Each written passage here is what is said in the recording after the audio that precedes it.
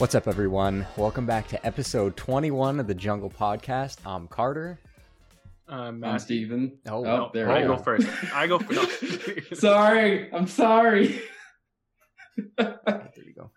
So we got Matt, Steven, and today I think Matt's got a topic to start us off with. I just want to say, hang on. Before that, I just want to say our podcast is now old enough to drink in the U.S., which is good job for our podcast. Okay, 21 episodes, not years.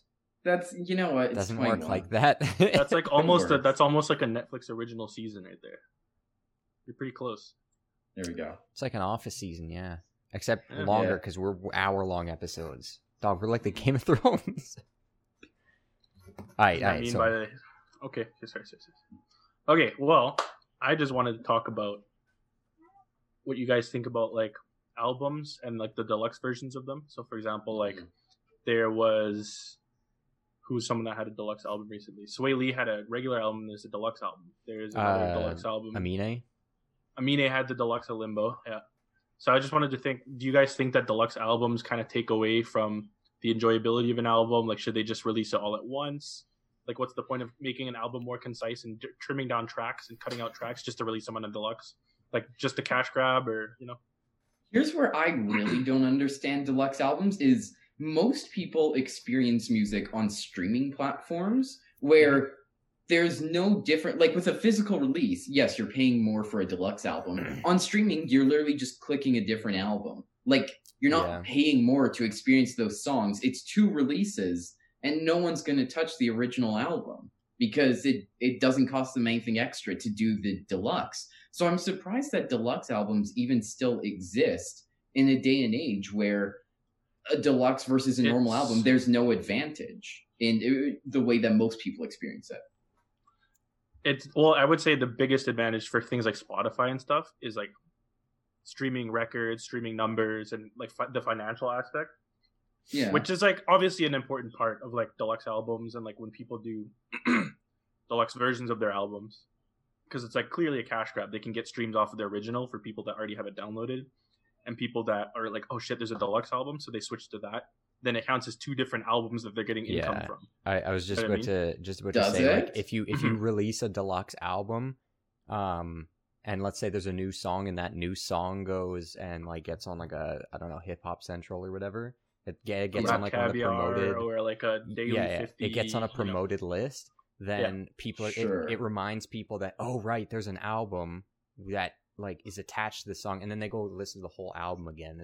I feel like it's just a way that like people kind of catch people to get them listening to like I would say it's definitely like a financial thing. Yeah. So it sounds more like you're talking about a scenario though where someone releases a normal album and then sometime later releases a deluxe version. What I'm talking about is a simultaneous drop of here's a normal, here's a deluxe, same day. Does that people ever happen? Do that? Yeah. I've never heard of that. Oh yeah. No, that happened. Yeah. Like a bunch of artists do that. Maybe it's not as prevalent now, but that's really, or at least at one point was really common because when you have physical releases, you can choose to save money and get the normal album or spend a bit more and get the deluxe version. That's why I was saying but that's physicals. See the point of that. Well, that's why I was saying I don't see. Yeah, that's exactly my point is when most people aren't buying physical media, why does the deluxe edition exist? I can see it as like a later revision of the album, but as a simultaneous release, I don't really see the point. But like, what do you think about like have you listened to a regular album and as well like the deluxe, like streaming or whatever? I'm familiar with that as well. Yeah, I don't know. I mean, I guess it depends on what's the artist's intention. There's a lot of factors that can play into it too. Like, is it just loosies from the album that they cut that they actually wanted to release, or like, is it actually going to help with if it's a concept album or like a, you know what I mean, something that has a concept or a structure behind it, where those tracks will make a difference. Sure. Or is it even an example of like they released the album, they released it as a full product, they were happy with it, and then in the year after they were like, oh well, here's a few more albums that thematically go with it but are not a large enough quantity to justify their own album. Then you have the choice of like, do I release this as like a follow-up EP or do I just do a deluxe version because it goes with the rest of that album? So I don't know. I don't think it takes away from the enjoyment. It can be a money grab, yeah, if you like cut songs like from the get-go and you're like, oh no, this will be great a year from now. I can capitalize on this. But I think it's innocent enough if you release a full product and then yeah, some songs weren't working or some songs didn't even exist yet, and then you're like, oh hey, these songs now work and they work great with this album. I'm gonna release a revised version that includes them because that just makes the most sense for a comprehensive package of related music. Yeah, so like for example, think Kendrick Lamar dropped Good Kid, Mad City, and then there was a deluxe version. So the bonus tracks all obviously are very good. You know, like Kendrick Lamar set like a high standard for himself. My problem is that I understand why he cut it because the album is a story-based album. He's telling a story throughout the album, throughout the skits, throughout the songs, how the songs fit into the skit, etc. But my problem with it is that like none of the songs, in my opinion at least, that he cut really needed to be cut in the first place. Maybe like the remixes. So like there's the Bitch Don't Kill My Vibe remix with Jay-Z. Like you don't need Jay-Z on that track. Or the Black Hippie remix of The Recipe. Like you don't need that. But like those are things that I think you can release as like a loose track rather. So when he followed it up with To Pimp a Butterfly, all of the loosies he had, he released as untitled and mastered. So those were songs that were made at the same time that were obviously finished enough and polished enough to be in a quality of releasing, but that he didn't want on the album because it didn't fit exactly with what he wanted to do with this album. So in my opinion, he did it fine because it's a completely separate album, but you still get the same concept and style of music. My issues come from deluxe albums ruining the markets in the sense that like Gunna releasing an album and then a deluxe version of the album with 2 more tracks doesn't really make sense to me because it's like these tracks he can make as singles. It's not like he's going for any direction or style that like needs to be released on the same album. So it's like, why do you need to duplicate your album just to add 2 more tracks? Like, why can't you just release them as singles? And like I get it because I think at the end of the day it's like a financial aspect, which is what we talked about in the beginning. I just think that like personally deluxe albums ruin most of the enjoyability of albums depending on what they're going for. So like there's obviously factors that play into it, such as like what is the artist going to do? What is the artist trying to accomplish with this album? Like is it just like fucking fire tracks? Is there like an actual concept or a story behind it? Yeah, I think at that point, if there's like a concept, I don't know how it works in like this is primarily about like hip hop as well. Like obviously I've listened to genres of other music, but I'm not listening to the new Taylor Swift album. Yeah. Well, I feel like if there's a certain theme or something behind it, then it's sort of like if you're cutting tracks, you're trying to make the theme like more congruent and make more sense. But I feel like I like to release a deluxe album, you have to have like you can't just release it with like 2 extra songs. You got to have at least like 4 or 5 extra songs that like could have been an EP, but maybe didn't make sense as doing an EP. So you're like, fuck it, we'll just re-release it as a deluxe. But then there's there's the other hand of like, could you just do it as an EP or whatever? Yeah. So a couple examples I wanted to give. That's why I was just searching up here. So like The Weeknd released After Hours earlier this year. That's another one. Sorry. 2 weeks later, he released the deluxe edition with 3 extra tracks. There is no way in those 2 weeks, or at least I can't imagine there's any way in those 2 weeks that those 3 songs then came into existence. Like you were working on them when the original album came out. 100%. How come you dropped them 2 weeks later as a revision of that album? Like if they weren't on the album to begin with, they must not go thematically with that album because you're already working on them. Well, so not necessarily, because when you... Sorry, this is going to be a long thought here, but when you cut albums or when you cut tracks off of an album to try and make it more concise, it's because part of it, or a big factor of it is that there's plenty of research that shows that like human attention span has definitely shortened over the years up until now. So it's like you don't want to have a 2-hour long project. You want to have it as short and as concise as possible. That's why the average time of songs as of late have decreased. Like songs back early 2000s even, up until now, like they've definitely gone from like 4-minute tracks to like not even 2 minutes for some tracks now. You know what I mean? So it's like trying to make your album as concise as possible is important. So cutting tracks is like these could have been tracks that were finished that meant to be on the original, but he cut it because he didn't really want them there initially. And now puts them there. But I think that it's probably more so he knows that he can sell the deluxe version for just as much as the original, and like play it up that much to like get as much revenue as possible from streaming services, Sure. physicals, you know, all that. Yeah. So I understand why, but like it's just kind of dumb. Yeah. The other example I want to give, this is not as mainstream of an artist, but someone I listen to a lot, Lindsey Sterling. She released a Christmas album in October 2017, and in October 2018 released a deluxe edition with 5 extra tracks. If you go on Spotify, the normal version is not there anymore. She removed it and replaced it with the deluxe edition. That's fine. That makes sense. I see that being a case of like, okay, it's 5 songs that it's a Christmas album, like they cohesively go together, and I can see you doing those 5 songs in the year since the release of the original. Like that's a case where I can see the artist, you know, I don't know what the reasons were exactly, but I can see the artist looking at that and saying, okay, this makes that album better. I'm going to add it to that album as a deluxe version. Has she, just out of curiosity, has she transitioned into other forms of like instruments, quote unquote? Like, is she also singing, or is it just purely violin? And she has a few tracks where she sings. Yeah. Okay, like so because I was like, to my knowledge, she was always like obviously musically inclined. Like she works wonders with the violin, and I knew that she could sing to some degree. Like I've heard her sing before. I just wasn't sure if she was trying to blend it or what she was trying to do, like what direction she's in, because I don't listen to her as much as you do. Yeah, she's still primarily a violinist, but she released 1 track on, so like in the past she's utilized like a crowdfunding platform for music because she self-publishes. Mm-hmm. And she released a song on there that was just for people that backed her. But since then she's done a couple like releases on her albums where she does provide vocals. That's pretty crazy though. She's definitely one of the few artists that are like, I would say is pretty notable. Like I know you listen to her, and like I know a couple other people that listen to her. But like a violin is not a typical instrument to get like big with, you know what I mean? Like yeah, sure, yeah. And especially when you look at, sorry, go ahead.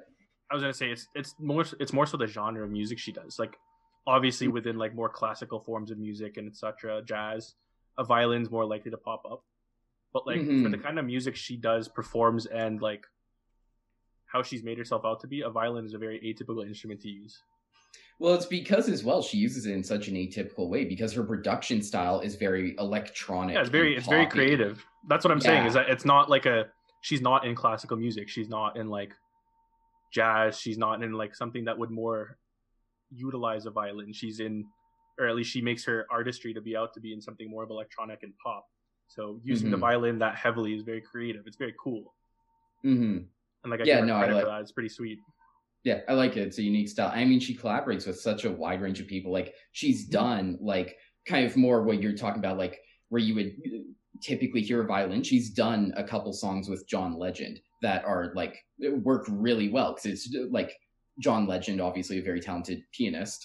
It's like it's a much more like laid back, chill, kind of soothing vibe. And then she'll do another track where she's collaborated with Zedd, Skrillex, like the EDM producer. Close. So it's like close. I was like, I'm pretty sure it's Skrillex, but you know, I'll just guess. Yeah. So she has a range. Like she can go with John Legend. She's done Christina Perri. And I mean that's the thing. Like she takes this instrument and she uses it in such a wide variety of genres. Basically, she got range. Mm-hmm. Remember that? You'll know that Brooklyn Nine-Nine episode where Kevin and Jake are stuck in the house and he's trying to convince Kevin to watch all the all the Nick Cage movies. He's like, I told you, the guy's got range. Yeah. Unrelated, but you know what's disappointing? John Legend's full name is not Jonathan Legendary. Missed opportunity. All right, sorry, continue. Yeah, no, I was just going to say, like, because got a bit off track there. Just going back to Matthew's topic, yeah, I don't mind deluxe editions as a way to improve something that has been previously released. Mm-hmm. I am not big on deluxe editions that are used just for the sake of a cash grab or doubling down on popularity when it's like either a simultaneous release or very close to, like, again, not knowing the artist's intention, maybe it's something as innocent as, like you said, where, okay, I think this album is better without these tracks, but it still goes with the album. I still want it to be a part of it.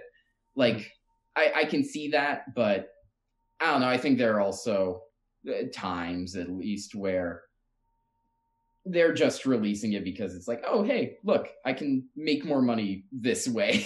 I think part of it is also, and it's probably not like a common occurrence, but like I know, at least I've heard that sometimes they can't get songs cleared for the album in time. So like, for instance, when Chance the Rapper re-released Acid Rap on Spotify, Juice didn't have clear. Yeah, he couldn't clear Juice in time. So that would probably be another factor that has to do at least with like albums that have like finished a long time before their release date, and then they're sort of like mixing and mastering and like figuring out what's going on. But I wouldn't say that's the same.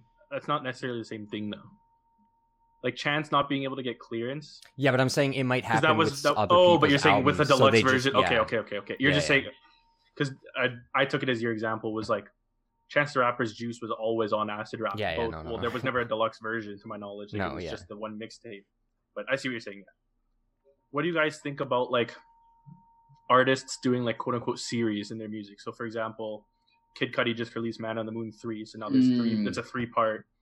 You could go with Drip or Drown 2 or 3 for like Gunna. You could go with even just the songs themselves. Like it doesn't necessarily have to be albums that are released that like continuation off each other. So The Weeknd obviously did the albums. It's the 3 first mixtapes that make up Trilogy were all released as like successors to each other, so that's a series. Kendrick Lamar does his series of songs called The Heart, and then so usually part 1, 2, 3, 4. Drake doesn't. Well, he kind of has a series going on. It's like the timestamp series, so like 5 a.m. in Toronto, 4 p.m. in Calabasas.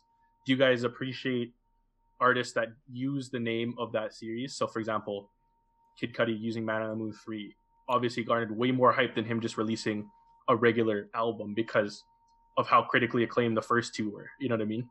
Yeah. So, do you think that like that's a fine thing for you, or? I like it especially if they're sort of like, if they're an artist that mixes their style up too. Like you have, Jay-Z is like an artist that, his style's it's not wildly different, but he's got like Dead Presidents 1, Dead Presidents 2. But yeah, you're gonna bring up the Blueprint line. I was like, that's a good one. I didn't even mention that, but continue. Sorry. Yeah, but no, I was just thinking like some artists will like their one album will be one time, the other album will, or not one time, one style, and another album will be like a different style, and then they'll release another album that's like sort of a sequel, and sequels like, that's the word I was looking for. It's like the same sort of styling. So it's not something I really have an opinion on, because I don't think I've ever listened to a series of albums like that, which made me realize that's a pretty uniquely hip-hop thing, isn't it? Like, I don't listen to hip-hop much, and that's why I haven't listened to a series, but I can't think of any like pop artists that have done that. Pop art, I would say it's more common within other genres to do it as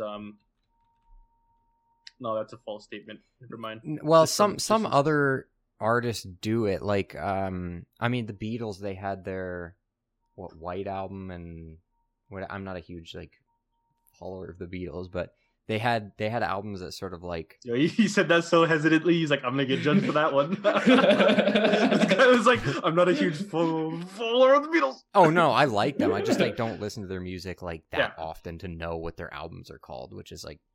Yeah, some people aren't gonna like that, but it's like, hey, I'm not listening to the fucking. I think the worst kinds of people are the ones that legitimately judge others for their music taste. I'm like, yeah, I don't know. To me, like it's one thing if you just say you don't like it, but it's another thing when you start going like, oh, that's trash. Why would you ever listen? You know what I mean?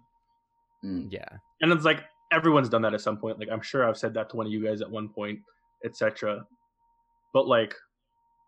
I don't know, if someone listens, like, I will never myself be a fan of Taylor Swift that much, but, like, if someone's listening to Taylor Swift, I'll just be like, okay. Okay, here's a better example. Weezer has their Blue album and their Green album. Okay.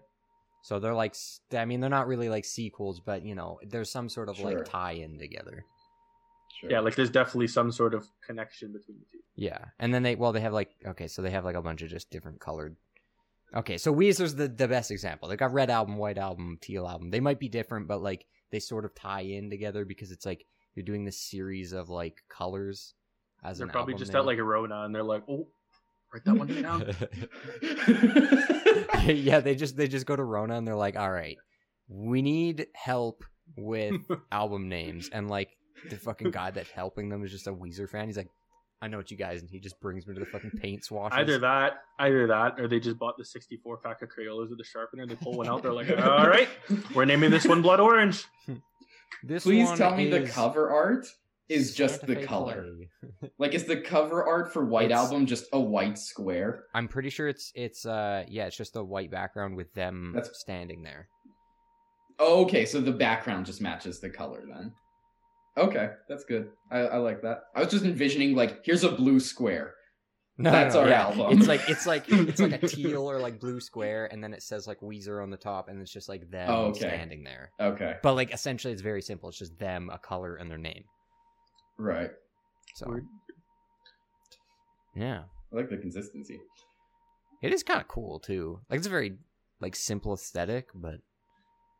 Okay. I think it would have been nice if they, or in general, when people do like color themed albums, where it's like, it's not necessarily like the cover art is just that color, or like just like, you know, like what Steven was saying, like just like the paint, like it's just a giant square with that color. But like, if they have some sort of album cover where it's like them utilizing that color in a creative way, so it's like the car next to them or whatever, or something that their whole thing is that color, or the whole thing is tinted to be that kind of color.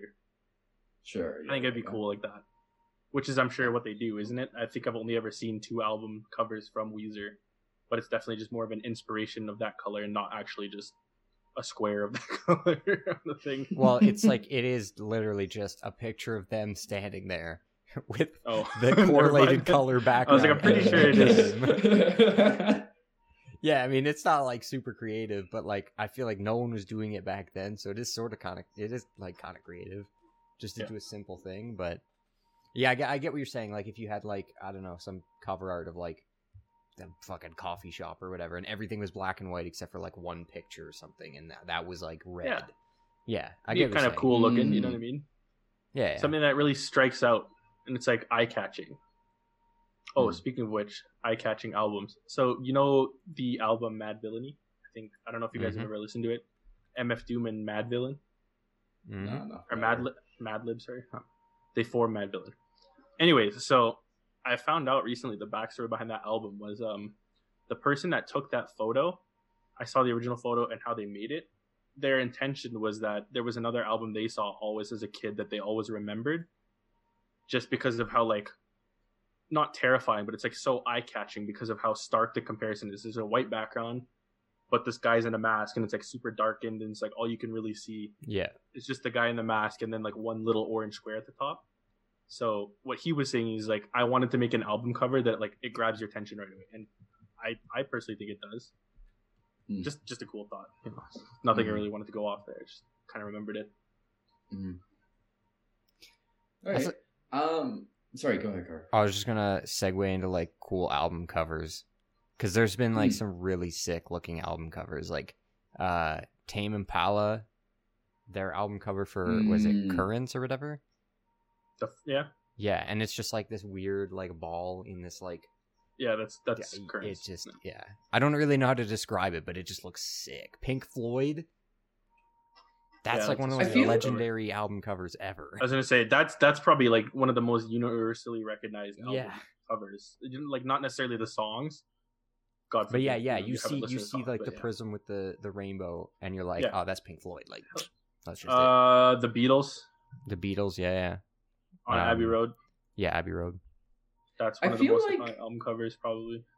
I feel like a lot more effort and thought often, not in all cases, but often goes into music covers. Like when you think of iconic like music covers, like video game covers, movie covers, book covers, like music's the one that stands out. Like you can think of a bunch of like album covers. Oh, 100%. Whereas, like, I don't know, video game covers, they tend to often just be like, here's the main character standing in a dramatic pose. Halo 2. Halo 3. With so a many game and games. movie, it has to describe sort of like the subject of a whole narrative. Whereas with an album, like, there isn't really necessarily one subject. It's just like a, compilation of like art that this artist made.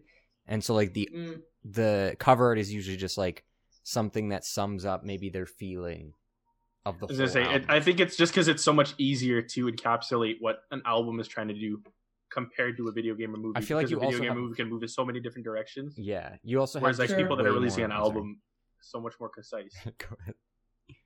Sure. I was just gonna say really quickly, you have a little bit more leeway with an album because it doesn't really have to like relate to it. You can just fucking do anything. That's fair. Yeah, I don't know. I've seen like some like nice, like especially with like steelbook like collectible cases. I've seen movies and games that have amazing covers, but 100%. like they get like a really talented artist in. I think the Marvel ones are a great example. Like the Marvel steelbooks are often like really intricate art pieces. Not in all cases, but they have a number that are really intricate art pieces that are really cool. And then the normal cover is just like, here's the main characters in like, some random order. Like there's like, it's just kind of like, here's a thing. And it doesn't really seem like much effort went into it at all. I don't know. I appreciate good cover art when thought and effort goes into it. Fair. Switching gears here though, Cyberpunk. Our meeting is about to end. So let's restart the meeting. Let's take a break, restart the shit because we don't pay for Zoom. Yeah, we don't pay for that. Come on now. and then we'll be back, so give us a second. All right, we're hopping right back into this. Steven, you were about to say something about Cyberpunk?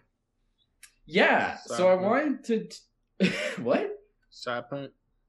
I wanted to talk about it because, it's been getting good reviews from critics, but they all point out the game is pretty broken. And... you can still experience it, but it has a number of issues. And not critics... enough customizable penises. Not that. Critics all reviewed it on PC, where it performs the best, assuming you have a sufficient rig. What's your rig, bro? Like, quickly on that note, have you seen those memes where it's just like this fucking disgusting troll picture? And like a fucking gigantic PC, and it's like, I don't know what you guys are talking about. Runs fine on my rig, and it's just this fucking like NASA level fucking mega unit. It's like, okay, but yeah. So like people were kind of suspicious. It's like, okay, how come they haven't given out console codes? And the reason is the console versions are abysmal. If you're playing them on last gen consoles, they're buggy regardless of where you play them. But on last gen consoles, they perform terribly. And it's really just an interesting case of despite all of the delays this game has had, despite the fact that it's been in development for years, it still just didn't seem ready for release. There's a good game there. Like it's getting good reviews if you ignore the bugs and you're playing on a system that doesn't have performance issues. They've crafted a good world there. Or honestly, that's an understatement. If you're looking at the ratings, it's at like a 90 on Metacritic. Like they've made a great open world game. It's just, it didn't seem ready to be played. And so I kind of wanted this to just generally broaden into a conversation of like when to release games and like, can you release a game and then worry about patching it after? Should a game be like fully ready on release? Like kind of what your thoughts are. Okay, I'll answer that really quickly. Yeah. When to release a game? When it's ready. The rest? Yes, no. All right, let me answer my version. What makes someone a criminal in 2077? Getting caught. Isn't that what? Isn't that also what being a criminal is nowadays? Oh, is it? In Night City, 2020 or 27. I was going to say 2020. 2077. It's really not much. What makes someone a criminal? Getting caught. It's just his face that kills me every time. Okay. I haven't seen that. But no, what do you mean? That's the ad. I haven't seen it. You've never seen the ad when you play the game? Apparently not. But anyways. It's Keanu Reeves. Flew right at you. This guy's a huge I'm sorry. Keanu Reeves fan. He loves Cyberpunk. He's never seen the trailer of Cyberpunk with Keanu Reeves. Neither of these are true facts. I like Keanu Reeves. I'm not a huge fan, and I like Cyberpunk, but I don't love it. But anyways, no, it's like Change the like from the consumer perspective, like obviously if you're buying the game day one, you want to play it when it's ready. But from the studio perspective, and like, you know, it's not like I have any insight to this, but somewhere in that chain of either like the publisher or the developer, there's some level of confidence that you can say, okay, this game is in a good enough state. Let's release it and let's fix it after. And it seems like most people don't agree with that. Like most consumers don't agree with that. I would imagine a lot of developers don't even agree with that either. And it's just a corporate thing of, we need to meet this deadline, get it out, worry about it after. But then you have some games like Cyberpunk came out and it's like, okay, it's good, but it has a lot of issues. You have some games like Anthem, like the BioWare game that was developed here in Alberta, yay us, that came out and was just fundamentally broken. Like it wasn't that it needed a couple more delays. That game needed to be completely retooled from the ground up. We don't claim that game.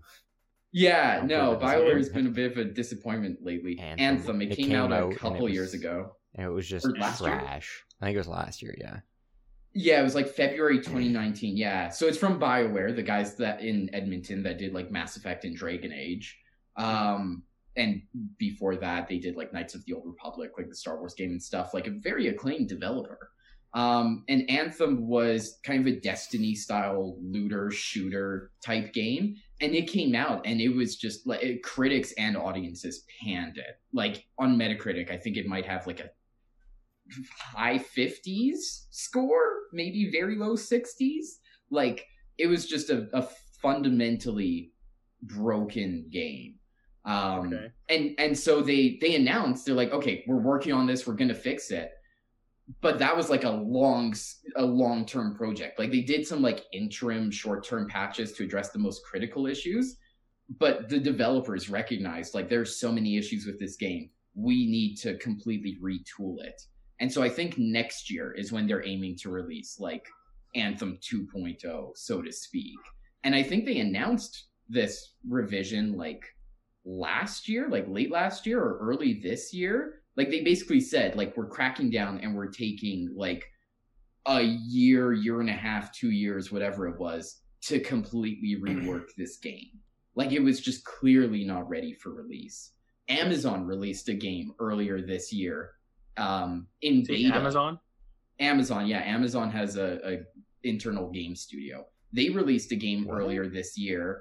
Yeah, they released a game earlier this year. Actually, no, I don't think they released it in beta. They released it as a full release, and it was so bad, they rolled it back to beta and then just canceled the game outright. What was it called? Like, I forget. Let me pull it up. But yeah, I don't know. There are cases where games release in a mostly good state that needs to be fixed. There are cases where games release where the game is not good and needs to be fundamentally reworked. Yeah, it's just, I don't know. It's kind of crazy. I just wanted to hear what you guys had to say on the matter. Yeah, I don't get how, like, if a game is super broken, super buggy, and it's like clearly not ready to release, but they release it anyways, why? I don't understand that. It's like, if it's not ready, why don't release it? Because like obviously if you're gonna release it just to sort of try to save costs, but it gets bad reviews and then your release ends up being garbage. Yeah, you tank your release anyway. Like, no yeah, and then even when you do fix it, your reputation's shot. No one's gonna play it. Like fucking, like, okay, No Man's Sky is one game that probably kind of salvaged themselves, but I remember when that game released, everybody was like, "This game sucks. It's bad." Mm-hmm. And now, like, I've never even like looked at buying it. So the game is called Crucible. It was in development since 2014. It released, this is not a beta, it released on May 20th, 2020 for Windows. Now they released it as pre-season, so it was still like an early stages thing, but this was the official release of the game. On June 30th, so just over a month later, they rolled it back into closed beta, and on October 9th, they canceled it. Beautiful. So 6-year development into a release, into a beta, into canceled. And it's just like, how does that happen? Like, at what point in this chain are you like, this is good to go out, and then half a year later, you're like, never mind, we're unreleasing it, and it's never releasing. Yeah. Backspace. So yeah. Yeah, they hit the undo button. Yeah, so, I mean, Anthem didn't unrelease. You can still buy it. But I believe part of that announcement was they said, we're not updating Anthem as it currently is anymore. Like, Anthem as it exists is staying as it exists to allow us to focus on a completely new version of this game. Like, it's not like they were just like, oh yeah, we're gonna like keep retooling what we have here. Like, it's a fundamental rework of like, this Anthem is dead. You can still buy it and you'll get the new one when it comes out, but this Anthem is dead. We're basically making a new game. Like, so it's just, I don't know. It's wild. I don't get how this happens. And I don't know if you guys have seen like the console versions of Cyberpunk, but like on PS4, like it drops. It drops regularly into like the low 20 FPS mark, and it didn't seem rare that it dropped below that, like between 15 and 20 FPS. You're just playing a fucking art gallery at that point. Like, it's just a series of pictures. Yeah. Like, it's ridiculous. I don't know. This is one of those games that, like, it seems like they at some point in time they just shifted their development focus to next gen consoles. Because when did this game get announced? 2013, right? 2012, actually. 2012, even 2013 was the first trailer. Yeah, but that's what I'm saying is that like this game clearly had its initial intentions out for PS4 and Xbox One, but obviously that shifted as time went on, and they realized that they weren't going to hit that mark to hit the prime of this console's lifespan. So they just were like, fuck it, let's just make it so that it's more of a staple on next gen consoles.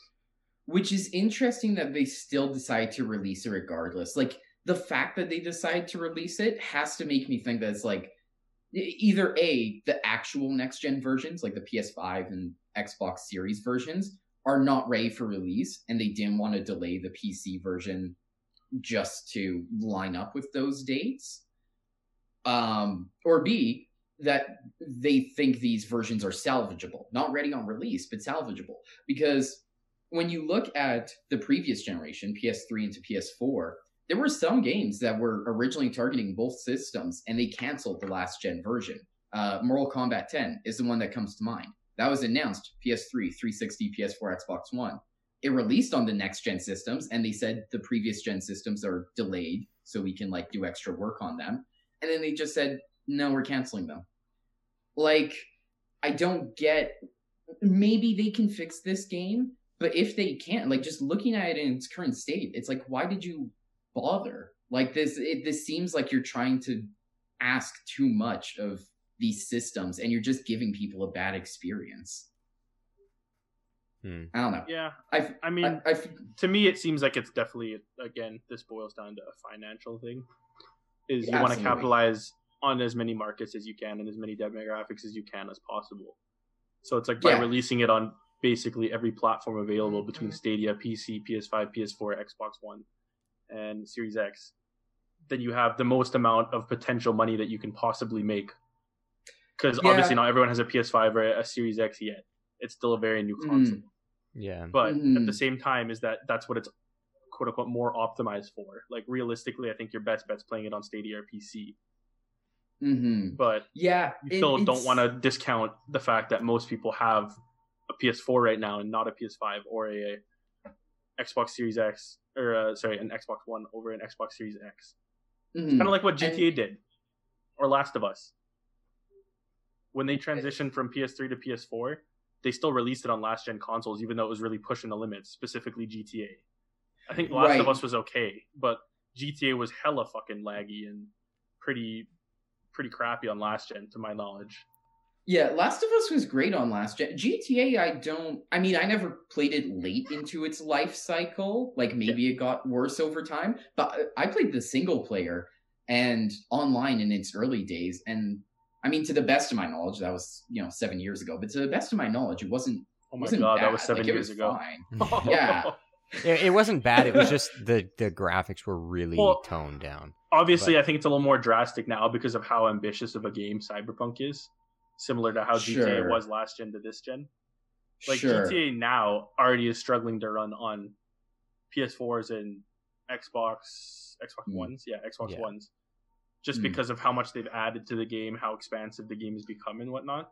And they're also really going GTA. I can't believe GTA 5 is getting released on PS5 and Xbox Series X. And I'm like, really? Like, you guys have been milking this game for so long. Yeah. But I think it's because they're releasing new DLC. Yeah, and that's because you mentioned as well, like how much stuff they add. GTA on last gen did eventually hit a point where either for technical reasons, or because of the player base, they just said, like, the diminishing player base, they were like, we're not doing this anymore. Destiny did the exact same thing. Some games, like Black Ops 3, they cut features, like they cut the campaign from Black Ops 3 on last gen. Shadow of Mordor, like the Lord of the Rings game, they cut certain features from that on last gen. So, like, some of these last gen is pretty tragic. It wasn't that bad. Yeah, it got worse though. Black Ops was just terrible. Well, Black Ops was bad. Advanced Warfare wasn't that bad. It was just toned down graphics that weren't great, but it still played. It wasn't.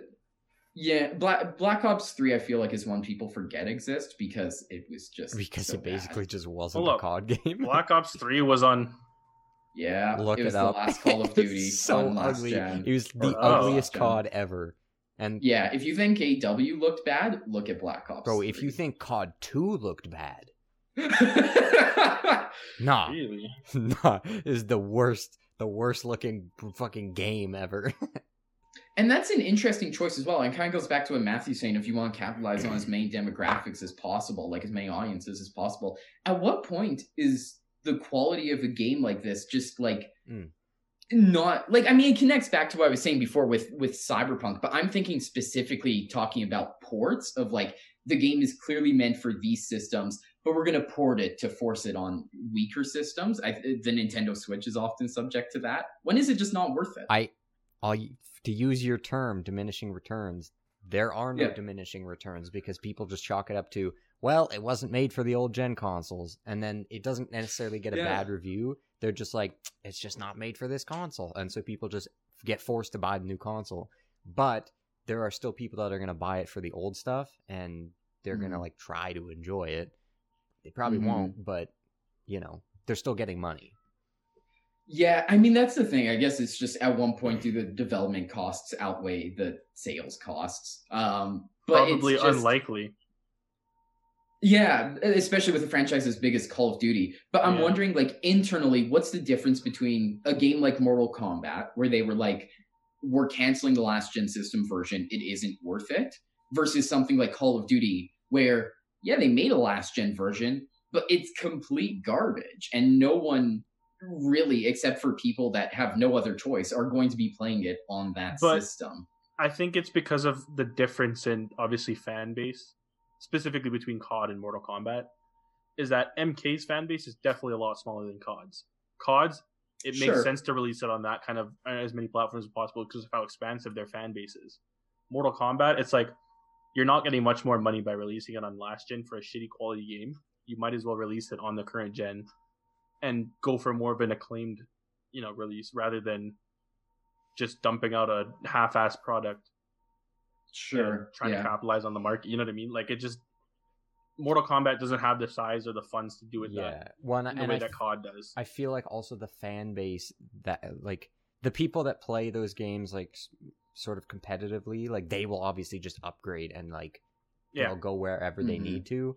But I feel like a lot of the fan base for like fighting games is very casual. It's like they just buy it because it's like a fun sort of button mashing game that they can have, that they can play when people are over. And like those people don't really care. It's like as long as you can play it, we'll play it.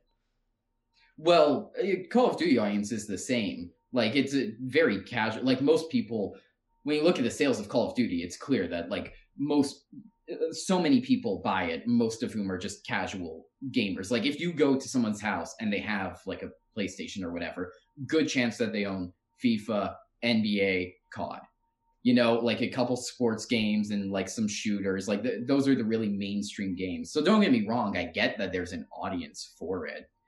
I don't know. I guess I'm interested internally in like how you balance quality and reputation with money. Like Carter had a point though, and this is why that the reputation is fine. Well, I mean, to at least casual players that enjoy these kinds of run and gun shooters, is that they just break it down to, well, it was made for next gen consoles, it wasn't made for last gen, so it's like they kind of get a pass on it. That's why like,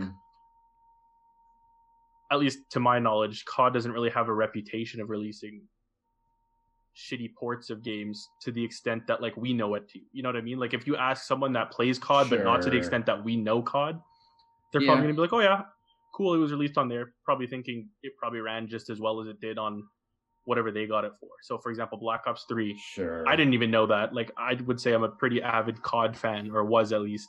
I didn't realize they released it on last gen, and I'm sure it does look bad, but like to someone who isn't as invested into COD but invested enough to want to buy it, they probably don't care about what the port looks like. They just care about the one that they get.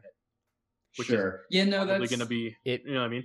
It becomes that's a good point. The opportunity cost of missing out on releasing on a certain platform is higher than the potential downside cost of a reputation. Oh, like, big finance guy, hey, finance guy. Yeah, like so it's like a higher cost missing out than the knock to your reputation or like people giving it bad reviews, because it's like there's not only is there a small amount of people that are going to say it's bad and like sort of bash on your review, but they also like they're on your old console, so it's like a group you're not really even focusing on anymore. You're just throwing that game out there. Sure. Yeah, that's I think fair. It is definitely different for. It's also actually I would say it's definitely different for the style of game that COD is compared to Mortal Kombat. Like fighting games like that, especially ones that can get a little more technical, there's definitely a niche group that are like super competitive into it that like will just upgrade because they are going to upgrade. Yeah. But like fan base nearly isn't as big, and it's like definitely a more niche kind of game that's not as easy to pick up as, all right, use one stick to run around, 2 buttons to aim and shoot. That's all you really need for COD. You know what I mean? Like when you essentially boil it down, obviously it gets more complex than that, but because of how simplistic it is for anyone to really pick up and play, like they add complexity to the game, but its core essential value is pretty easy to understand. Like it's shoot that guy or get shot. Yeah, I will say, just to put it out there though, like even though yes, Mortal Kombat has a smaller audience than Call of Duty, I think last year's sales numbers, Mortal Kombat 11 was, if I recall correctly, it was definitely in the top 10 best-selling games, and I think it might have cracked top 5. So like by passing up on an entire generation of consoles, they are still definitely losing a lot of sales. Oh, 100%. I think one of the things is that they are a pretty well-established name in the video game industry. Like Mortal Kombat is a very infamous game series for a variety of reasons, whether it be like the early blood and gore that they had the controversies with up until more recently. Like they have all these like 80s icons movies, 90s icons movies, like Predator, Alien, like they're getting really cool collaborations into their games and stuff, where it's like, and everyone knows those characters, but not everyone knows the Mortal Kombat characters. So they've built their brand up quite a bit in comparison to other fighting games. Like I wouldn't say Dead or Alive is nearly as popular. Soul Calibur. Sure, yeah. Street Fighter, you could make an exception for. I feel like Street Fighter is probably still pretty big. But like overall, I'd say that they've built up their brand and reputation where they don't really need to tank and ruin their reputation for any reason because it's not really worth it for them. Okay. You understand what I'm saying? Like they have a good reputation, so they don't see the need. They can't justify ruining it by releasing it on the last gen port, thereby like risking losing some of their fans. Sure, yeah. I mean, I think you can make either argument for both companies, though. Like you could you could also argue that Mortal Kombat, like when it's selling millions of copies, there is a large portion of their audience, like Call of Duty, that doesn't care about the company behind it, probably couldn't even tell you who made it. They're there because they're a casual fan and they like having something Nintendo? To play. Is it Nintendo? I wouldn't doubt it. Like if you go to like the average person who's played Mortal Kombat, you're like, who made Mortal Kombat? They probably won't be able to give you an answer. They enjoy Mortal Kombat, but they just casually play. Likewise, they probably won't be able to tell you who made Black Ops 3. That's the other thing. Is that, like, obviously I would say between us three, we have like some knowledge, maybe you guys more than me, but like I can see what you're saying, that like most people probably don't really know too much about publishers and development companies that do video games, past like maybe Activision, Nintendo, Blizzard. And even then, those are for the most part publishers. Can you name the developers that make their games? Yeah, like if I asked you, like, who makes Call of Duty? Activision. Okay, but which company? But do you know which studios? Activision? Yeah. So yeah, I think you could, and likewise, I think you can make the argument that you made for Mortal Kombat for Call of Duty of like, this is a revered series. People are going to go where the game goes. They aren't like. I don't think this is the case that they would have more to lose by not making the game, because with something like Black Ops 3, it's like you're 2 years into the new generation. Most people won't even know that the old version exists. It's just there for those who haven't upgraded yet. But you could also make the argument of, we're so big, people will just come play our game where it is. Let's just avoid the bad press. Like, I think you could go either way with either studio. It's just interesting to see how different studios approach like what they think an acceptable level of quality is for I think also it has to do with like the work that studio would have to do to port it to that game. Like Treyarch didn't work on the last gen Black Ops 3 game. They just had like Raven or something. I don't even High Moon, I think. Yeah, I think it was High Moon. Yeah. So they just. I just remember it wasn't them working on it. Yeah, they just had some small like company do it, and they were like, "Hey, well, it's not gonna really cost us much." So. Right. I mean, that's pretty common, even with bigger ports. Like very often, developers will focus on the consoles and like PC, like the main consoles. Like they'll focus on PlayStation, Xbox, and then anything else, Switch, PC, last gen. Those get outsourced, which, like, especially in the case of PC, is kind of surprising because you think of that as one of the main consoles. I don't know internally why it's so common.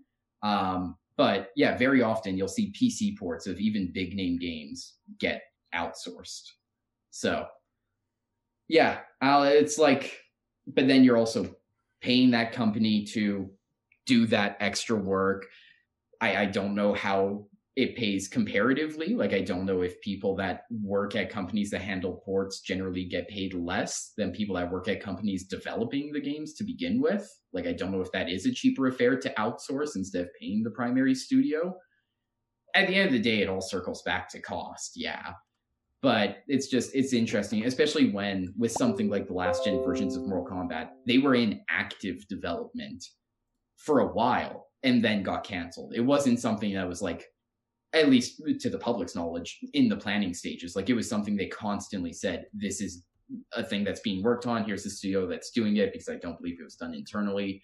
And then eventually, after some development time, they were like, no. So you already spent that money. Like, you've already spent a not insignificant amount of money paying these people to develop this game.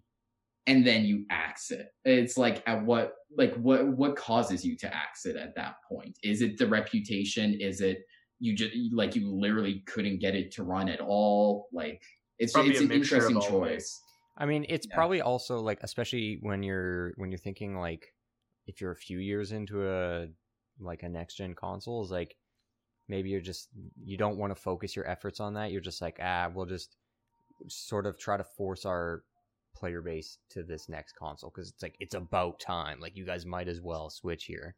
But they also it could just come down to like a cost analysis of like, or not cost analysis, like I'm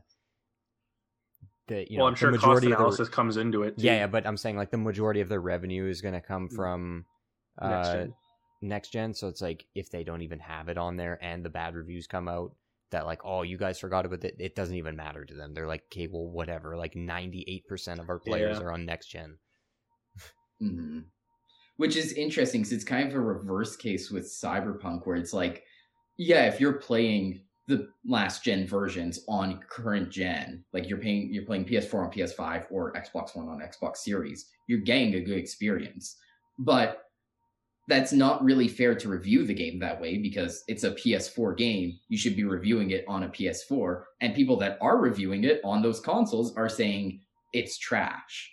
And so you're kind of shooting yourself in the foot here where like, yeah, people on a new console will get a better experience, but the public perception of this version of the game for the console that is on the box is poor. I don't know if it's just big enough that it doesn't matter, if they're relying on word of mouth that people will know that it runs differently regardless of what's on the box. But I don't know. It'll be interesting to see how it affects their sale numbers. Yeah, I mean... It can really go... Like, I think at the end of the day, I think it really is just a mixture of all that. Like, I don't think it's one defining thing where it's, reputation, cost analysis, you know what I mean? Like, I think it's a bit of everything. Probably take take everything into consideration, and they're like, well, fuck it, let's do it. Like, at the end of the day, whether the polished product is good or not, they're gonna make money. You know what I mean? Sure. Which really sucks that it boils down to a financial aspect, because it's like, for the people that are probably developing the game, despite getting paid, like they want their artistry to come and get acclaim. You know what I mean? Like, you don't want to release a product that knowing that you worked on it just to have it tank. Sure. Yeah. So it's like, it kind of sucks, but like at the same time, you need to get paid. Like, it definitely boils down to like a mixture of everything. Sure. Yeah. Okay. And Carter, what's your thing? Okay, well, all right, and let's end it. No. Gosh, we're going really long today. Maybe next week. Yeah, maybe we'll have an episode just for you, buddy, okay? Yeah. Immediately get straight to the trash bin. Yeah. It's like, isn't that cute? You had an idea. You see his parents come up and just hit the cut. Yeah, the whole background just moves them in a fucking like field. It's like, okay, get out. No, but okay, so I sent a couple links since Matt is an architect, right? He appreciates this stuff. I want to get your opinion on these two things. One of them, the second link, straight up looks like it's out of Star Wars. I'll put, for everybody watching on video, I'll put a picture of it here, but wow, this shit literally looks like it's out of Star Wars. It's like a 1966 Kyoto International Conference Center in Kyoto, Japan. That thing looks insane. It's I'm trying to think of the actual scene in Star Wars where they're at a base like this. But dude, Matt, I gotta get your opinion. As an architect, what do you think of shit like this? Are you talking about the first link or the second link? I'm assuming you're talking about the second link. Second link first. Okay. Yeah. Let me take another look. Sorry, I have both of them up right now. I'm just kind of. I'll say, not being familiar with like architecture in different time periods, that doesn't strike me as a design that would be common in the 60s. Like, it seems very modern. I feel like there was a lot of weird sort of like mid-century modern, or like this is called like modernist / futurist. Yeah, so yeah, futurist. In 1939. Fun fact: this is where Futurama gets its name from. But the Chicago's World's Fair. So yes, that sir. was a very, very integral part in how architecture was spanned out to be over the next like 10, 15, 20 years. And one of the most prominent styles, to my knowledge, if I remember everything correctly, is modernist futurist, which is an example of what you're seeing right here in this Kyoto building. So, fun fact, it is definitely something that you'll see from buildings of that time period. And like, I think even Fallout actually encompasses it really well with how they use the music and what kind of architecture in their designs and stuff. So another thing would be like Nuketown. So Nuketown and COD, how they released Nuketown 2025. The reason that it feels so similar to Nuketown, even though it's the same map, but like the reason that they were able to transition it so seamlessly is because that's how the world was envisioned to be going into the future, which it initially, like they use that style for a bit. Yeah, so it's like the architectural style. Sorry, I was gonna say it's like sort of like how Jetsons Like the Jetsons. Yeah, that's another back one. then, Is they were that like yeah. It looks futuristic because people wanted it to look futuristic at the time period. So it's not like out of time place. Like there was never a specific moment in time where that was the only style of architecture. In the same way, like there was Victorian architecture, which is kind of outdated now. There's a modernized version of Victorian architecture that people use and whatnot. But personally, I think it looks really good. Like it's definitely a unique take on modern architecture, even though it's from the 60s. And like when you think about how long architecture has been around, that technically is still modern architecture, just not like super modern in the way that we think of modern. Because there's postmodern architecture, modern architecture. You know, like there's a whole different ball game between all the different styles of architecture. And this looks like it sits in right in the 60s. Like if you look at the materials used, like it looks like it's a lot of concrete and metal. But the way they're using it is that like you can see the structure. It looks a lot more futuristic because of the like sharp angles and like the triangular angles, which is I think why most people are like, oh, like it looks cool, which I agree, like it does look cool. One thing to note is I'm pretty sure someone's going to mention it in the comments. This is in Kyoto, Japan, right? So if I'm correct, Kyoto was a pretty integral part of World War II, if I'm not mistaken. Correct me if I'm wrong, but this looks like something that largely remains untouched. If it was, like, it looks pretty clean for how old it is. You know, like it doesn't look that rusty. Well, this was also it looks a little dated. But 66 is post World War II. Sorry. Yeah, no. I know, but that's what I'm saying is that like this was this built in 66 or was this just? Oh yeah, I guess that's a good question. I don't know. Like if I had to guess, this looks like it was built before 66 because I'm pretty sure modernist architecture was at its peak around the 40s to the 60s. So it could have been built in the 60s. Like I don't think there's anything wrong with saying that, but I'm fairly certain that's what it is. I haven't looked at my architecture history in a while. What do you guys think of this? Dude, I think it looks cool as shit.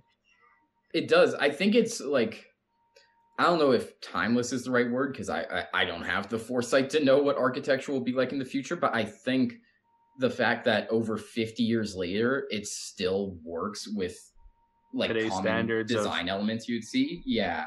I will say though, like that's me talking on like Western styles. I don't know what modern architecture is like in Japan and more broadly Asia. Like I don't know what styles are common there. Like that looks like it would fit in here. I don't know how it fit in. I think the only thing that Japan changes and now. Sorry, finish your thought. No, I was just going to say, like, compared to our architecture, I think it works, but I don't know how it compares to the architecture of the time period in Japan and the architecture of today in Japan. I would say the two things that I noticed right away, just as an observation, is look at the top right. You guys see the hexagonal shaped like openings? Are those for windows? And like, it doesn't look like you're getting like, it looks like you'll get a lot of light because of all the random openings and crevices into the building, but it looks like a lot of it's shaded off, which is completely different from modern architecture today. Yeah. Modern architecture today is very open space, boxy looks, so triangular looks are not a thing. But this would fit in definitely as like, windows, open spaces, box looks. I would say like this does look cool to me. Don't get me wrong. Like I think it looks really, really interesting, and like the fact that it's triangular really does like catch your eye. I do like the balconies that you can see towards the front of the building, and like even just to the slight right that are over the lake, some body of water. Yeah, that's cool. That looks really cool because it's like almost angled in. Yeah, that's just my observation of the thing. And second link. Nice. We'll go back to the first link. The Art Nouveau in Belgium. Damn! Look at this guy using architecture terms, bro. He's really here. He just got it from the comments. No, he just got it from the comments. I scrolled down a couple comments. It says Art Nouveau and it says Belgium. No, I just graduated from a program. Yeah, no. One of see. Yeah, one of the guys is like, I don't even know where it is. It's after the building comments. Yeah, Art Nouveau. Yeah, the third comment says Art Nouveau, and the fourth one says Belgium. Is such an incredibly gorgeous style. I need to do a refresher on my architectural styles and stuff, but I'm pretty sure one of the things with Art Nouveau is the multi-layered textures. So you can see literally everything has multiple layers to it. Yeah. And is like almost like tiered. It is really cool. That door is so sick. I was about to say the door and that like that door is ridiculous. Dude, it looks so sick. Where is this? This is in Belgium? Yeah, I think so. That's what one of the comments says. And the top comment is, "Are we sure this isn't one of Doctor Strange's symptoms?" Which kind of makes sense because they're much like big circle windows. Yeah, circle windows nowadays. Good luck. Yeah, they don't even look that good either. You Here, really have to. I was gonna say it needs to be part of the style. Yeah, I was about to say you really have to pull together a whole style for it to work. Or it needs to be the feature piece of the house or building or whatever you're building. Yeah, it's either like the main sort of focus and then like the whole style encompasses that, or it's like this one weird like feature to the house. Yeah, but I will say about this is this a house or is this what? Yeah, this is a house. I guess it's being renovated. What I will say about this though, that's interesting is one, the cantilever at the top. That is not something you would probably see too often, especially not for a time period of whenever this was built. So Art Nouveau, I think, is like 1890s to like mid 1900s. But that's one thing that's pretty interesting because it doesn't seem like it'd be that common, and you can tell like it's not a big cantilever. It looks like it's probably like a foot, maybe two. Two is that they have the window that transcends floors, or that's one really freaking tall wall. So the window to the right with the circle on top and has the three smaller windows coming down on a tier. It looks like it goes past the first floor and up to the second, I'm assuming, or they just have a really tall ceiling on the one floor. But that's something also that you see in a lot of houses today. People love the look of like that gets in, well, not just vaulted ceilings, but windows that are transcendent of the first floor onto the second floor, and it's just one continuous look. Obviously, you'll have that little gap in between for the most part. Maybe not to be seen, but like it's not actually window because that's where the flooring needs to go. But like from the outside, it looks like a window. So I don't know. This is really cool. I'm in love with that door. That door is so cool. It is a sick door. And what's cooler about it is that like I don't know, like you can see that each element is there, but you can see how the door actually opens. Like it's just a quarter of that circle. Yeah. Steven, thoughts on architecture? I honestly, this one I don't really have too much to say. Like it looks very cool, but I don't know enough about architecture to have any thoughts. The one thing that sticks out to me is, I guess, the lack of any real symmetry. Like the door has the circle that comes up and then curves outwards in a kind of like P shape. And then you have that giant window you were talking about on the right-hand side that transcends a couple floors. And then you have the window next to that like takes up the top, like it aligns with the top half of that window on the right and then goes a bit beyond that. Like there's no symmetry in the design. It looks cool, but that's the thing that stands out to me is it looks kind of odd. Like it looks odd but well done, in that nothing is really aligned there. Like the door window is not aligned with the door. The big centerpiece windows are offset from each other. Like it's a bit of a different design. That's fair. I'm surprised Steven didn't mention that the door window looks like the Smash logo. Oh, it kind of does. It does. It looks like a reverse Smash. Yeah. I just sent you guys one more link. This is, in my opinion, one of the nicest houses I've ever seen. Okay.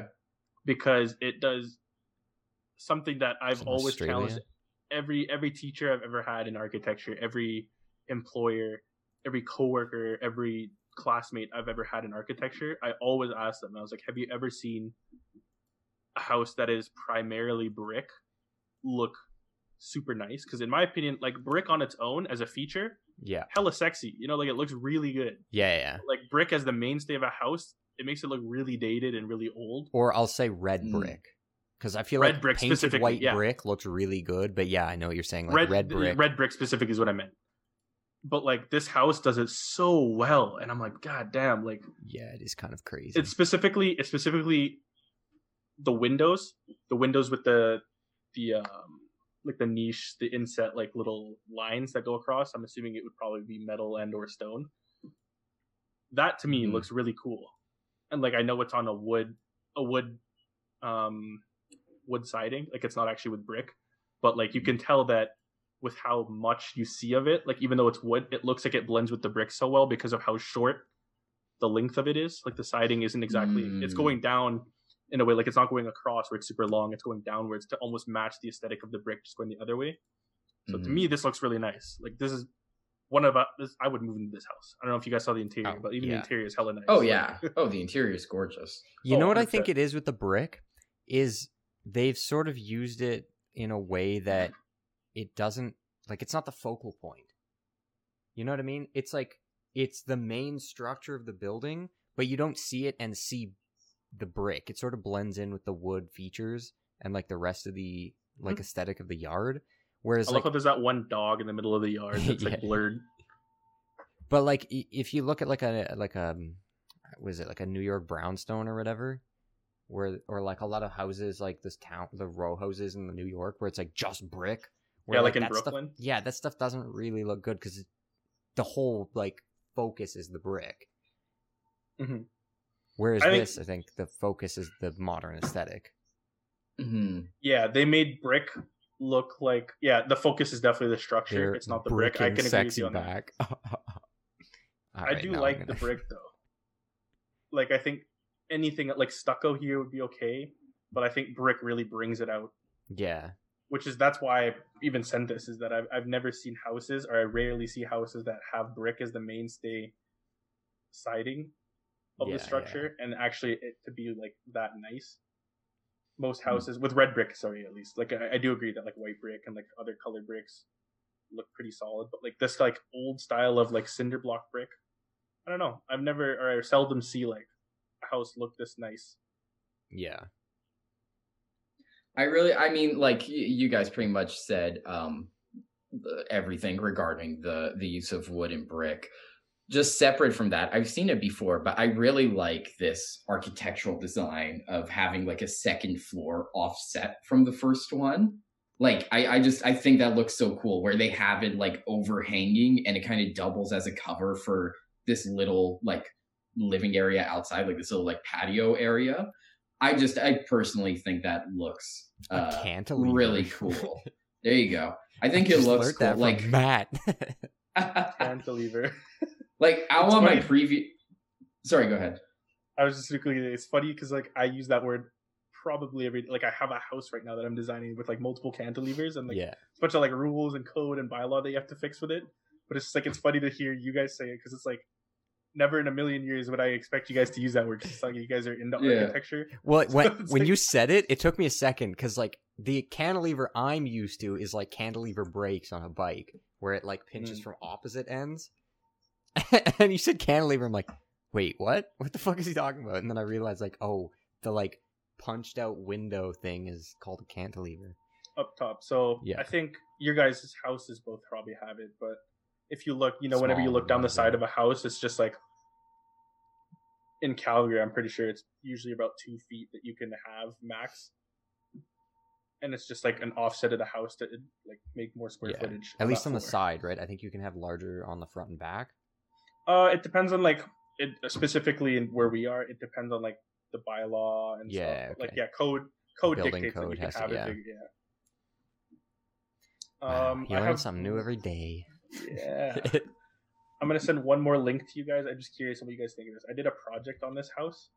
I had to redesign this house from scratch in like the program that we use at SATE. But I'm just curious to see what you guys think about it. So the niche, the whole shtick with this one is that it's only 1.6 meters wide, end to end. Yeah, this is crazy. I've seen this kind of thing. I love it. Is this in Japan? Or 1.8? Yes. They have a ladder.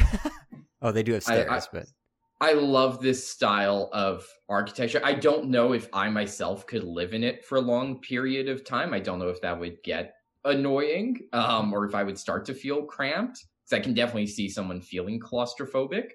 But I love this. I forget what the terminology of it is, but these buildings that are very vertical and very narrow, I think it's so cool. I think part of that is because you don't see it here. Like, it's very different. But yeah, no, you don't really see it here. I agree with that. I was gonna say you can kind of see it because like more of the houses now they're doing it in duplex form, but they're infills. So thin lots from before, that's what they do. They to maximize space. But it's they're never a row house, small. but it's not like this. Yeah. This is such a different take on it because like they only had less than 2 meters to work with. Yeah. This is like the when extreme, but it's sick. Like looking at the kitchen, it's like with the counter there, a single person occupies pretty much all the free space. Like if you're turned like shoulder towards each wall, you occupy all the available space there. Like it's so it's the extremity of how narrow it is, and then having like 3 or 4 floors. I don't know, I find it so cool. Part of the reason I sent this, I just wanted to get your guys' thoughts on this as well, is so obviously places like New York, Tokyo, probably parts in like the United UAE or like Dubai or whatever, they've obviously shifted because they have such a large population. China is another one. They just have such a large population in such a dense area. They need to densify and maximize space and living space with as little as possible. So this was a take on that when I did this project and like did a whole case study on it. I mean, it's less than 2 meters wide. Like it's really not a lot of space like width wise. So the idea is that they could replicate this over and over again into a sort of row house to try and maximize a living space and just build up. So I just wanted to get your guys' opinion on if you think something like this would work in Calgary and if you'd like to see it, or like on a mass scale, not just like a one cool niche house, but like an actual thing. Because there is one right now. I know of it. I just don't know if there's more like it. I think it would be such a culture shock's not the right word, but it's so different from how like the living situations that we're used to here.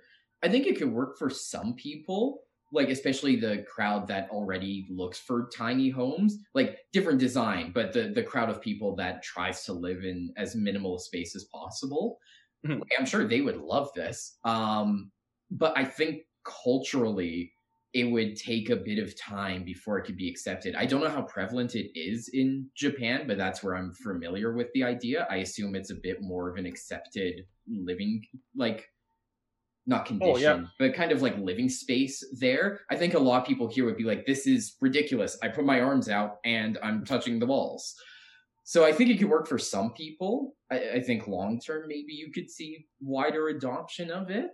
But I think off the bat, a lot of people would be like, no, why would I take this over like an apartment building? I need space. Yeah, I think a regular condo was probably just what's gonna be like very normal in most of the world, because it's still very compact, but like it gives you enough space that like you don't feel cramped. It's fair. It's fair. Where like I would say the difference between obviously Japan and somewhere like all of Canada, essentially, even Toronto, as dense as it is that everything's very horizontal here, especially in Alberta. Like one of the most premier styles of architecture is called like prairie style. Mm-hmm. I think you guys you may or may not be familiar with it, but it's basically just like it mimics the way that a prairie is, where everything's very wide and flat and like very one floorish. Yep. So I wouldn't say all bungalows are really like that, but it's definitely inspired by that they're only really a floor and a basement. And that's how you maximize your space out, by spreading out. And that's why so many houses here are just very wide. So like, for example, my old house, hella square footage. Like I think it's like 2,000 square feet or something like that when you count the basement. And the lot is huge. But like you could probably easily knock that down and put a row house that fits like probably 6 families, I'd say, or six separate living spaces there. Who's the architect that coined prairie style? He also made the flowing house or whatever. Frank Lloyd Wright. Yeah, Frank Lloyd Wright. That man is a genius, dude. Oh my god, timeless architecture. I was gonna say, have you ever seen some of his other works aside from like probably the most famous one is the flowing house? I've seen his prairie house. Prairie house. That's why I brought it up. Is that the prairie style house is fucking nuts? Like, and it's so like widely used and popular here. But I've seen some things. But yeah, his dude. Falling water. Sorry, that's what it's called. It's not called flowing house. It's called something water. I just can't remember what it is. Yeah, that house is crazy. Could you imagine living in that? Holy. I don't think anyone lives in there though. No, it's an art installation. It's an art. Yeah. Okay. That's what I thought. Man, this house. Yeah, I've seen this before. I searched up flowing water. I was like, I don't see it. I don't think this is what you guys are talking about. Yeah, no, this house that's insane. Why would no one live there though? Like, why would it just be an art because installation? Of how it's like a historical monument. Yeah. Oh. It's not necessarily what's tied to it, but like when that house was designed, keep in mind of when that house was in design. That house looks like it could be built today and not even like, you know what I mean? It literally 1940, 1930, 1936 to 1939. What? You know what I mean? Like that house is so far ahead of its time. Like, styles today are still using that as inspiration. That's what's nuts. That looks futuristic even by today's standards. Mm-hmm. Like that looks like it looks super modern today. But yeah, I had no idea it was that old. Jesus. Like some of his design elements are stuff that's like just becoming mainstream today. So like you know how you said you really like that cantilever and offset, you can see it in like the generic photo. Yeah. So like that's something that's just starting to take into effect today. At least on like a common house scale. Whereas this guy was doing it in the 1940s. So that's why it's such a big thing. That's insane. Wow. So again, it's not really I would love to live in a house like that for sure. But it's actually it's a landmark. I was gonna say I'm pretty sure it's a landmark of some sort. Yeah, they're inscribed as a World Heritage Site. Interesting. Oh yeah, from UNESCO. I just looked at that. Yep. All right. That's I feel like crazy. But you can visit it. Yeah, you can. You can go in and see it and take a tour. Oh shit. But I feel like we should cut it there because I feel like this is going to be a long one. But hey, this is a good episode. Educational, fun. I could talk about architecture all day. Like. Exactly. You know what? We might do that. Welcome back to the Jungle Architecture Podcast, where we talk about the finer things. All right. Let's call it there. Anyways, if you guys have any closing remarks. No. That was a good time. Cool. Don't forget to follow us on Instagram. If you like video episodes, we have them on YouTube now. So, sir, there you go. I hope you guys have a good day. Let's see you. Peace.